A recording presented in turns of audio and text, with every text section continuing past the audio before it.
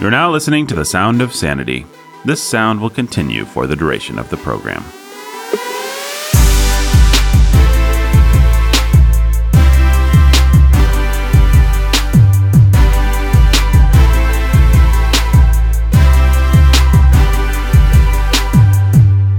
Hey everybody, this is Nathan Albertson, your humble and obedient host, welcoming you to Sound of Sanity. We've got Pastor Benjamin Sulzer joining me in Top Secret Studio B today. And Ben, we're talking about 2 Gospel Coalition articles. Man, this is, wow, it's a banner day. This is a banner day. Why do we keep going to the Gospel Coalition website? Because it's fun? I don't feel like that's an accurate summation of how we feel about the Gospel Coalition website. No, I don't think that is. Ben just shrugged, folks. I just shrugged. Yeah. Folks, it's very true. I shrugged because, you know what? The Gospel Coalition is depressing. It is depressing. And when we first started, they felt just stable enough and just respected enough that when we went after them, it felt like we were punching up. It felt like we were going after a fair target. It's gotten to the point where it's like, I'm not sure how many people who are respectable Christians actually respect the Gospel Coalition at this point. But I think there's still enough of them that it's worth exposing their lies and hypocrisy. That's right. It does seem like it's a barometer for what a lot of relatively conservative Christians believe, and a barometer for the places they're being pulled. Yes. Out of conformity with God's word. Yes. An emphasis on the bore in barometer, because it is so utterly... what's the word that I'm looking for? I'm laughing because the spelling doesn't match up, folks. I'm sorry. Yeah. Sorry, I've got to call Nathan. Because they're all pigs. Is that the kind of bore we got? No, it's barometer, like BARO. All right. So emphasis on the bear in barometer because it's been laid bare. Right. I don't know. That's bad. Because they barely work to come up with all this content. What I'm trying to say is everything they say is so boringly, mind-numbingly obvious. Yeah. You will never go to a Gospel Coalition article and find something that will surprise you. I'm sure that's hyperbole. Sometimes we'll be surprised by how lame they've become. But we absolutely will. But you know what I mean? It's so boilerplate. Right. And I don't know. Let's just talk about it. So we've got 2 articles pulled up by a gentleman named Charlie Self. He's an author, pastor, professor, and speaker, serves as director of learning communities at Made to Flourish, an organization that says it works to empower networks of pastors and their churches to integrate faith, work, and economic wisdom for the flourishing of their communities, Ben. All right. Good stuff. Yeah. I mean, sure. So why not? He wrote an article, which you are going to share the thrust of this article with us. Oh, yeah. Absolutely. He wrote an article called How Should I Address My Transgender Colleague? Came out a week or 2 ago. And it's a question that I think is hypothetical or generalized version of a question that maybe he gets a lot. He does direct this thing, so I don't know. But it's like, I work in a secular workplace. My new colleague is transgender. What do I do? Do I address him by a female name and pronouns? How do I do that? How do I speak to him without compromising my Christian convictions? So that was my version of the question that he wrote out here at the top of the article. And then he goes on to give 2 pillars and 4 facets. The 2 pillars are fine. One is, hey, that colleague is made in God's image. They're a sinner in need of grace. Okay, fine. The second pillar is pray for them. And that's okay. That's all fine. Yeah. But it's when you get to his wisdom. Well, let me say, even the stuff that's fine becomes disingenuous very true. by dint of being used to prop up all the other pure lies that he's going to tell. But in any case. Yeah. So, well, then you get to his 4 facets of wisdom. I'm just gonna give you what each of these is, and there are a couple of quotes that I'll give you. So, number 1 is a preferred name shows respect. So, in other words, this using their preferred name, if there's a dude and he wants you to call him Sarah, that's not a hill to die on. Right. Just use the name that he gives you. Right. All right. Then you get to number 2. Pronouns are more challenging, and he leaves this one a little open, but he says, well, why not try to use their name or the generic they are there all the time as much as you can. So don't be forced into using singular pronouns, Right. which are gendered. And I think, that's not that helpful. Maybe I don't know. Also, it's just not that practical to try and Yeah. just live your life in such a way that you avoid having to ever call someone by a pronoun. Yep. Yeah. Anyway, Anyway, I say at best to that Yeah. one. Okay, but then we get to the stuff that's explicitly just bad. So facet of wisdom number 3 is be prepared. And I just this whole section starting here, we really, because the next facet of wisdom is defend your perspective, right? Both of these, I want to note, are reactive. They're not proactive. They're not like, how can I love this person and witness to them? And I guess, to be fair, the way that he starts this article is with a question that's like, I feel put in a corner by what's happening and I don't know what to do. But still, I think that this is bad tactics, bad strategy. Well, and also let's point out, Yeah. he chose the question. He chose to frame it that That's way. right. He could have chosen any number of questions as being representative of Right. what he thinks the average TGC reader needs to know. And he chose to Yeah. use the one that makes you feel the most reactive, the most passive. And that's, definitely the passivity of of his approach here is concerning. But okay, facet of wisdom 3, be prepared.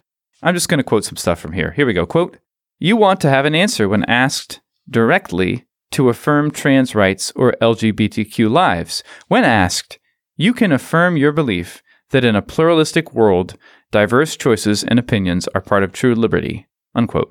So that is just terrible weak sauce because there's nothing except it's like deferring any presentation of the truth to this person, any salt in your speech Mm-hmm. to them at all.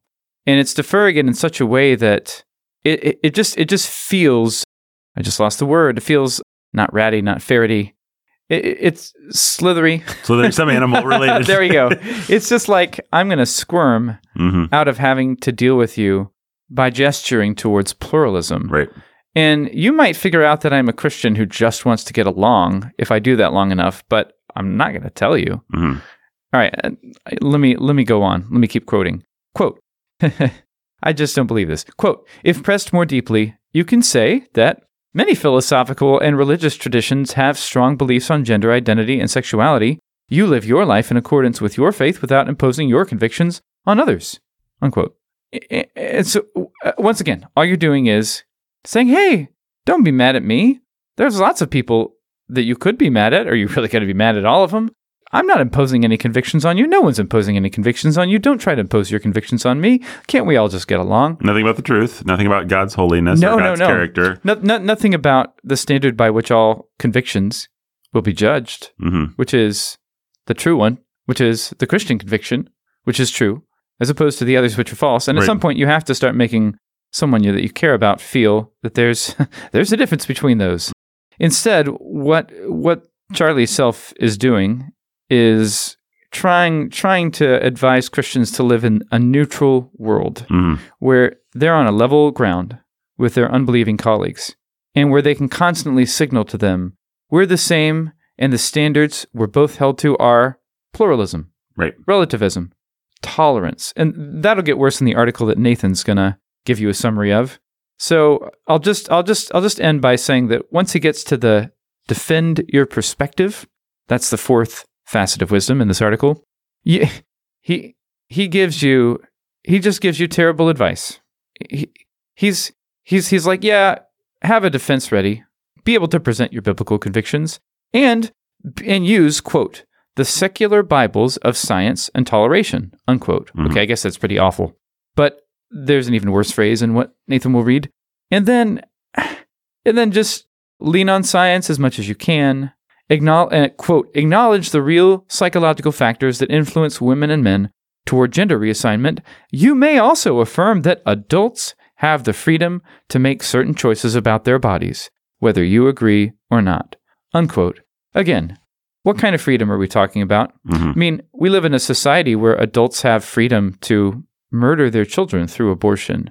They have freedom to do that. Now, is that how you're going to talk to someone to pacify them, to keep conflict from escalating? Oh, well, sure. I mean, you have one conviction on abortion. I have another. But you know what? In our society, consenting adults do have the freedom To murder their child. to murder their child. And I just want to acknowledge that that's true. Mm-hmm. No, I think it's wrong. And I think God will judge it. So, but consenting adults do have that freedom. Right. What in the world? How is that helpful? How is that anything other than a flat? That's just being ashamed of Jesus' words. And you know what it is? On a very practical strategy level, it is so confusing to the people that you're talking to. Because I have been Weasley in my life and cowardly and done things, I don't probably maybe nothing ever that bad, but things kind of like this. Weasley. Yeah. That was the word I couldn't find. Where I'm like, actually, the truth conforms to whatever is the thing that you like. And they're always like, well, wait, I thought you were a Christian. Like, okay, so what's the difference between us? Can you explain this to me? They're always so much more hungry for an answer than the one that I give them when I say, basically, we're the same. The Mormons used to knock on my door. And when they found out that I was a Christian, they would say, cool, we believe in Jesus too. We're both exactly alike. This is great. We're just Christians. We're Christians. We're Christians. So you want to come to our church? And that always seemed like such a self-defeating argument for me because I would just be like, okay, so we're the same. So then why did you knock on my door? What's your point? By the metric you just lined out, I'm already doing well. We're Christian. I'm a Christian. You're a Christian. Okay, go bother somebody else. Like if you're not willing to say where your philosophy diverges from me, where you think, and they were always so squirrely about this, where you think I'm right and you're wrong, or where you think you're right and I'm wrong, then we can't really have a conversation, can we? We can't really be two adults talking about anything if you just keep trying to say, we're the same. And it's like, okay, then why are we talking? And I've had that experience. I've been on the bad side of that with pagans where I'm like, actually, Christianity is the thing that you already believe. And they're like, what? Then why are we talking about this? So it's so completely self-defeating. Should I read from this second? Yeah, why not? Charlie Self article. Okay. Right, it just gets a little worse. Yeah, it just gets a little worse. It's kind of the same. More water from the same well, but maybe dip in that bucket even deeper into the Charlie Self well. So this one is also framed as a question, and it's really weird. He doesn't, in both these articles, make it clear whether these are real questions or hypothetical questions. I mean, they're written as if a real person is asking them, but then he doesn't include like a name or, it's not like confused in California. There's not like an Ann Landers kind of thing.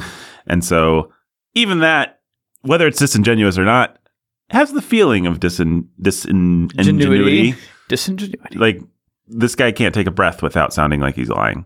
And I think when someone can't take a breath without sounding like they're lying, even in the places where they're not lying, that's a pretty good indication they might be a liar. Anyway, so here's the perhaps hypothetical question. 2 male coworkers are getting married. My boss took up a collection for a gift, which I didn't contribute to. Now she keeps passing the congratulatory card with an eye in my direction I'm not going to sign, but I don't know what to say.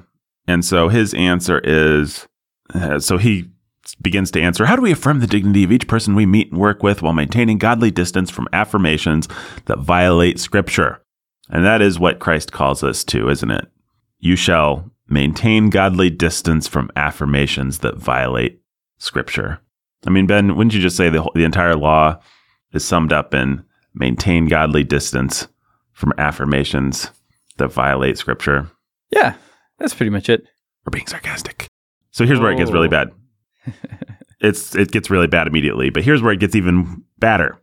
Every culture and nation must find common consent in public ethics, specifically on what is prohibited, permitted, and promoted for the common good. Sure. True toleration must include living peaceably with deep differences.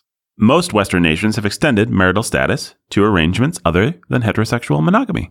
The wise Christian will affirm the legal right of consenting adults to order their lives without fear, yet that right doesn't entail affirming the goodness of these arrangements. Believers can be good neighbors to all while diverging on some moral issues. This is the heart of a peaceful and pluralistic society.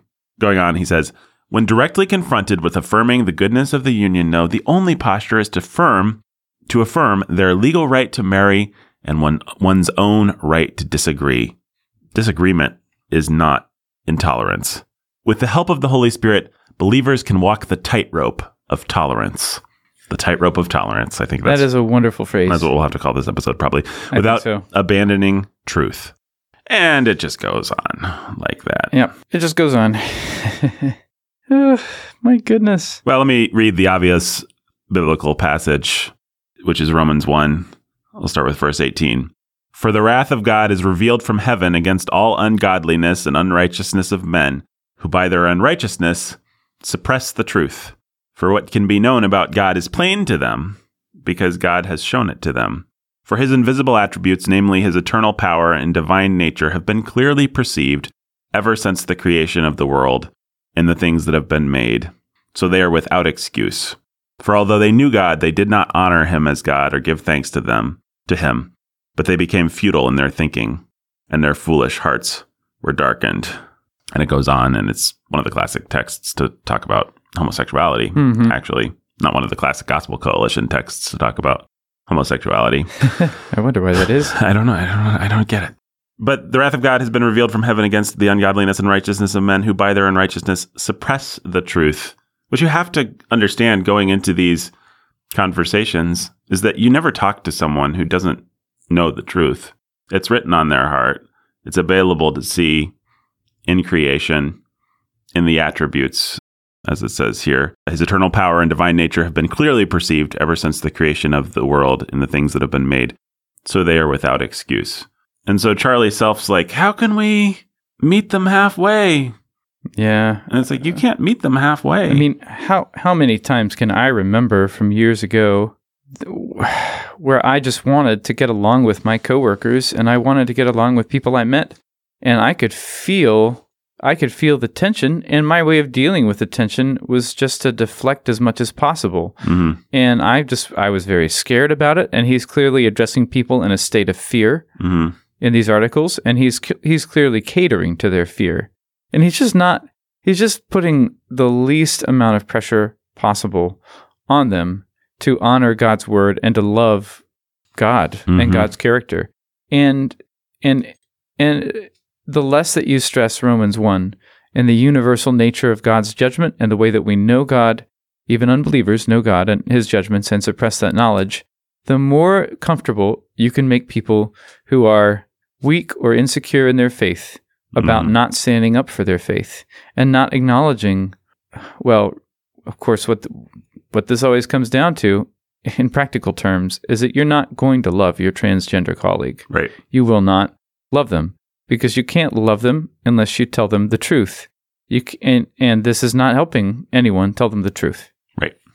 But your transgender colleague is never going to respect the terms of his own agreement. In other words, he's not truly pluralistic. He wants his religion to win. And so when you say, why can't you all get along? You're not actually entering into a frame or a foundation that he agrees with. You're just letting his religion win. And the really, really sad thing about this is that it takes away the real comfort that Romans 1 and other passages like that give us, which is that God's truth is real, foundational, and that it will out, that everyone knows it, that God's holiness permeates everything and every person has it written on their heart. I mean, that's a real comfort when you go to witness to a coworker. Like, it kind of takes the pressure off. Like, I don't actually ultimately have to convince them of their sin. I just have to be faithful and let God's Spirit work, and with the understanding that they already kind of know deep down. Yeah. And Charlie Self takes that all away from us. He's actually removing the real comforts in order to give us fake ones that won't help us witness, that will just force us to be more cowardly and to continue to live with the guilty conscience of not actually loving our coworkers. Yeah. Yeah, very much. And I think I'm thinking back again to my older self, to say nothing of my perfectly bold, confident, truth-speaking, unashamed self now. And I'm thinking of how unhelpful this would have been to me and how much I needed to hear. And it's still helpful for me to hear Romans 1. Mm-hmm. And the implications of, guess what? Everyone's under God's judgment. Everyone knows that in some sense. And no one wants to talk about that. Mm-hmm. And you don't either, Christian. and you need to break that open. Right. In some way, in some small way, maybe, you need to break that open. That's your responsibility, is to acknowledge the truth of the world that you live in. When Paul says in, Thessalonians, be wise in the way you act toward outsiders, make the most of every opportunity, he's assuming that you will take opportunities to break that reality open to them. He's not assuming that you'll simply make them like you. Right. Nothing wrong with making people like you for the right reasons. You should be kind and stuff, and they should like you for that. But generous, whatever, helpful, sacrificially loving, I'll even give that to you. Hey. I just say that because that rhetoric is often used as a cover for let's not tell them the truth. Right. If we're sacrificially loving, we don't have to because, well, anyway, you got to let your speech be gracious and seasoned with salt. And the salt is God is holy. He knows your sin, and so do you. Well, and there are kind and gentle ways to talk about it and to reach people with it, but Charlie Self hasn't begun to have that conversation. You could write an article about, here's the jerky way to try and be salt and light, and here's the way that shows real Christian charity. Yeah. But real Christian charity is not covering up the truth and trying to Trojan horse it. Yep. And it's Jake. All right. Here to do the credits with us. It's the episode. It's a redo of the Charlie Self. We took another article of his into account. Folks, if you want to show true charity to your podcasting neighbors, then you can go to patreon.com/Sound of Sanity. Hear delightful sanity bites, see fun videos, all kinds of stuff over patreon.com/Sound of Sanity. And until next time, Stay sane.